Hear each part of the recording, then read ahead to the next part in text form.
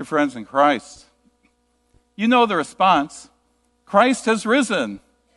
He's risen indeed. Hallelujah. Yeah, let's slow down and think about that for a moment. Slow down.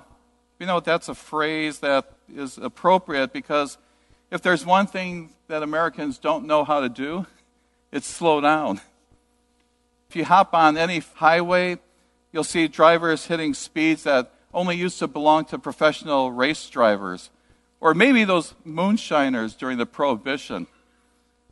Well, posted speed limits are now thought of by many people as being the minimum speed limit, not the maximum. The traffic flow on I-294 is around 70 miles per hour now. Even through the construction, it was a little bit difficult when I was driving. And it's only a 55 zone. In 2005, when USA Today had analyzed 1.2 million tickets on interstate highways in 18 states, they compared those to a decade earlier. Well, they came to the conclusion that we're speeding faster than ever, and that we're speeding further above the limits now than we were when there were old speed limits. And that surprises no one. And as a result, people started taking action. There was a place in the Netherlands called Delft. It's a Dutch city, and Americans, we know, aren't the only ones with speed in the street problems. And it sounds like a goofy idea what they did there, but some of the residents in Delft thought that this plan might work. Now, they're not from Chicago, okay? But they moved furniture into the streets. And they put planters and chairs and tables and sofas, and cars would still maneuver around them, but they did have to slow down. They were forced to. And that's really what Easter is all about. It's the sofa in the street. It's the rock in the road. And for us, it's a very special rock because this is the rock that was rolled away. Think of it as a speed bump on your way home to your busy life. You know, if you're going to maneuver around this particular stone, are you going to do that? Are you going to go around this empty tomb? Or will you stop and see what it's all about? You know, most of us, we don't like the hectic pace that we really have adopted in life. And there really shouldn't be any arguments about it. We know that we haven't paused to pray as we should as often. We haven't always taken some quiet moments with God. Sometimes we don't have time to open the Bible unless we're sitting in church. We've invested time in a lot of the wrong things. We know all that. We all know all that. And as a culture and society, we want to slow down. And that's why we try to make our streets safe, to make the world pleasant for pedestrians. This use of sofa as speed bumps is really part of a larger international movement to make streets safer and more pleasant for pedestrians.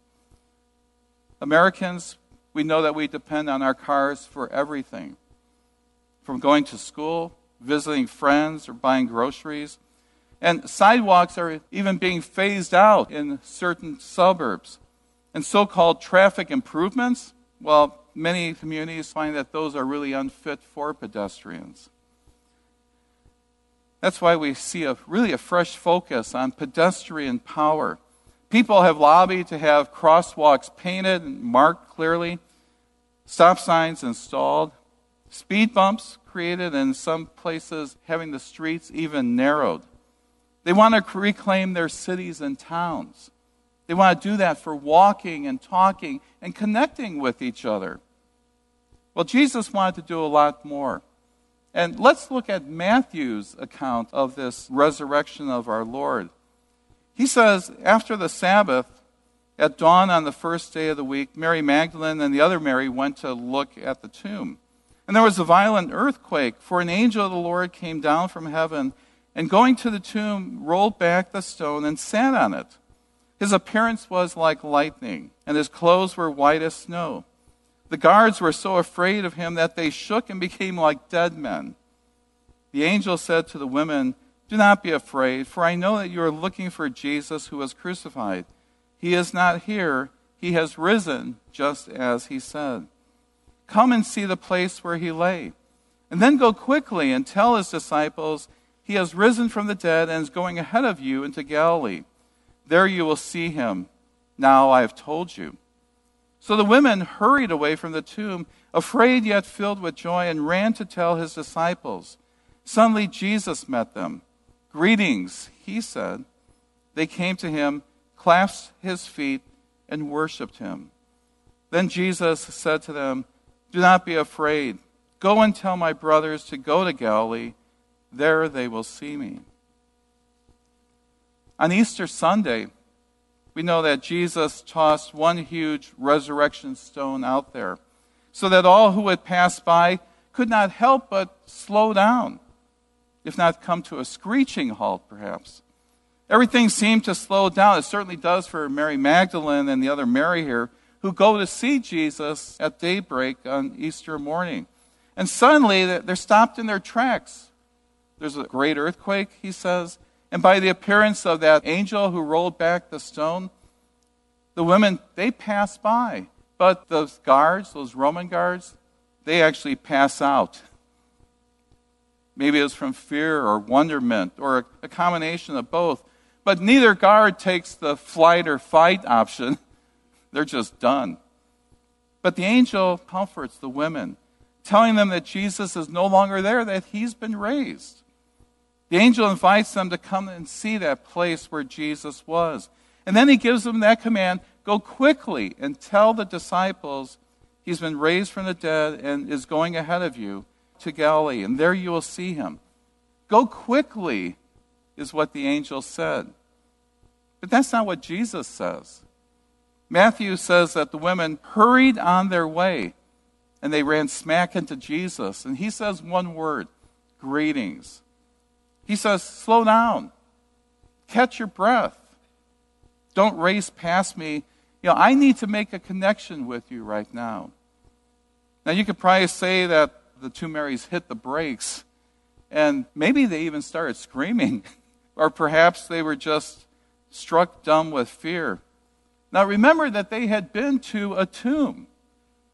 They were in a cemetery, as it was, if it were today. Think of your reaction if you were visiting a cemetery of a loved one, and you discover that the headstone of that loved one has been overturned. Someone, perhaps you may have watched even suffer prior to their death, and then you saw them die. And then as you're running away, confused and frightened from that cemetery plot, you run into your deceased loved one. Yet now that loved one does not appear to be deceased. You can imagine the flood of emotions that must have raced through the lives of those women, causing their bodies probably to shake from even head to foot. In any event, they're on the ground and they're clasping the feet of Jesus. They were afraid. And Jesus says, do not be afraid. The fact that they take hold of his feet shows that he's a real person in resurrection life. He's not a ghost or a spirit. He's someone that they can see and hear and touch and connect with, like anyone else they would meet as they wander down the road. Now, if you're driving in the Netherlands, if you go up there and you come across a sofa in the street, you'll need to change direction or you're going to have a collision with it. And that's what the resurrection does. It forces us to slow down, to change directions. It's too bad then that there are too many people who keep trying to plow their way past the resurrection by proceeding as though there's nothing there at all. I'm going to carry this burden myself, someone might say. It's mine to bear. Or, I'm going to stay with this guilt a little bit longer. I'm getting used to it now. Or they may say, well, I'm not about to forgive him, no matter what he does. He's done me wrong. And then there's a statement, well, if there is a God, then that suffering I'm going through, it would have never happened. And so it goes. We slam into the resurrection rock and get nowhere at all. And that's what happens when we don't let God's word drive our own thoughts and actions. And when his word speaks to us, well, then there's a response that is really expected from us as well. And in Matthew's account here, the women, they're the first to receive a direct commission from the risen Lord Jesus, as he instructs them to go and tell my brothers to go to Galilee, to the place where I will see him. And when we take a closer look at this passage, you see that the message of Jesus is much like the command of the angel. They both offer the women comfort, telling them, don't be afraid. Both steer the men toward Galilee, toward the place where Jesus will eventually give those disciples the Great Commission, where he'll say to them, go therefore and make disciples of all nations, baptizing them in the name of the Father, Son, and Holy Spirit, and teaching them to obey everything I've commanded you. And surely I am with you always to the very end of the age. He gives a promise, a sure promise, even as he gives a command. For both the angel and Jesus, Galilee is more than just a place. It's a place with a purpose. The prophet Isaiah, he refers to it in Isaiah 9, verse 1, as the Galilee of the Gentiles, or the Galilee of the nations. It's the perfect launching pad for a ministry that will make disciples of all nations. But there's a difference between them as well. And while the angel says, go quickly, Jesus simply says, go. These women will not race rapidly past the reality of the resurrection because they're seeing Jesus. It's not a call for us to slow down or simplify our lifestyles. It's not about stopping to smell the roses or the coffee or maybe even that baked ham that you might have today.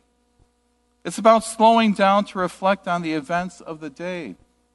And like the two Marys, we're invited to come to Jesus, to take hold of his feet, and to worship him. Now, to come to Jesus, that means to change direction, to turn our lives to his direction, and to try to carry forward his love as we reach out to others, to share that mercy and forgiveness that he has given us as we do that in our own words and deeds. To take hold of Jesus' feet, it means to really be grasping that rock-solid reality of the resurrection, trusting that God has the power to overcome all the horrors and heartaches of the world, even death itself. To worship Jesus, that means praising his goodness and power and making an offering of ourselves to the work of our risen Lord as we live in this world today. These are not the kinds of commitments that are to be made with Jesus on the run. They require slowing down, stopping, making a solid connection with him right here, right now, in this place, on this Easter morning. But whenever and wherever Jesus meets us, he never allows us to remain standing in one place. He's always calling us to move forward, to carry the message forward. And to the two Marys, he says, go and tell. And along with that first command, he can also say to us, help and heal, fix and forgive, restore and reconcile. These are really like things that we know that he's called us to do. There's a multitude of missions to be carried out in the name of Jesus. And the challenge for us today, as it was for those two Marys on that first Easter, is to listen to what Jesus is challenging us to do. Maybe Jesus is calling you to offer some help to a widow who lives down the street, someone who's alone. Or maybe to reach out with healing and hope for a misunderstood teenager who feels angry and isolated. Perhaps Jesus is calling you to fix a relationship that has been broken by a mean or thoughtless act on your part. Maybe it's to forgive a relative who had hurt you very badly and strained your relationship almost to a breaking point. Maybe the Lord's calling you to fix up a house of maybe someone who's a low-income person in your community. Or, like we have done in the past too, to work at a soup kitchen for those who are homeless. These are rare and wonderful ways to respond to the call of Christ. Ways that can really surprise people, shock people, even stop traffic. Only you know what Jesus is calling you to do, calling you to go and to live that resurrection life that he's given you. A resurrection rock is in your road. Whatever you do, don't try to drive through it. And don't turn around in despair either. Listen for what is being said to you. Listen for what you are being asked to do by your Lord. After all, we're supposed to be on a walk with Jesus, right? No one ever talks about their run with Jesus. It's always our walk with the Lord. So walk with him. Walk beside him. And walk in his footsteps. Slowly and carefully and prayerfully. In Jesus' name, amen. And now may the peace of our God, which surpasses all understanding, keep your hearts and minds in your Lord and Savior, the resurrected Jesus Christ. Amen. 3-star General Michael J. Flynn, head of the Pentagon Intelligence Agency, knew all the government's dirty secrets. He was one of the most respected generals in the military. Flynn knew what the intel world had been up to. He understood its funding. He ordered the first audit of the use of contractors. This set off alarm bells. The explosive new documentary, Flynn, Deliver the Truth, Whatever the Cost, uncovers the facts behind this scandal. Flynn told the truth. He was the most dangerous person for Donald Trump to hire. I find out the worst enemy that I'm going to face in my life is right here in America. They took my assessment and they wanted me to change it. And I was like, I'm not changing it. They had to get rid of Flynn. With in-depth interviews, archival footage, and never-before-seen personal records of the man behind the headlines. I just felt like I was drowning. Flynn, Deliver the Truth, Whatever the Cost. Available now. Watch it today. Go to salemnow.com. salemnow.com.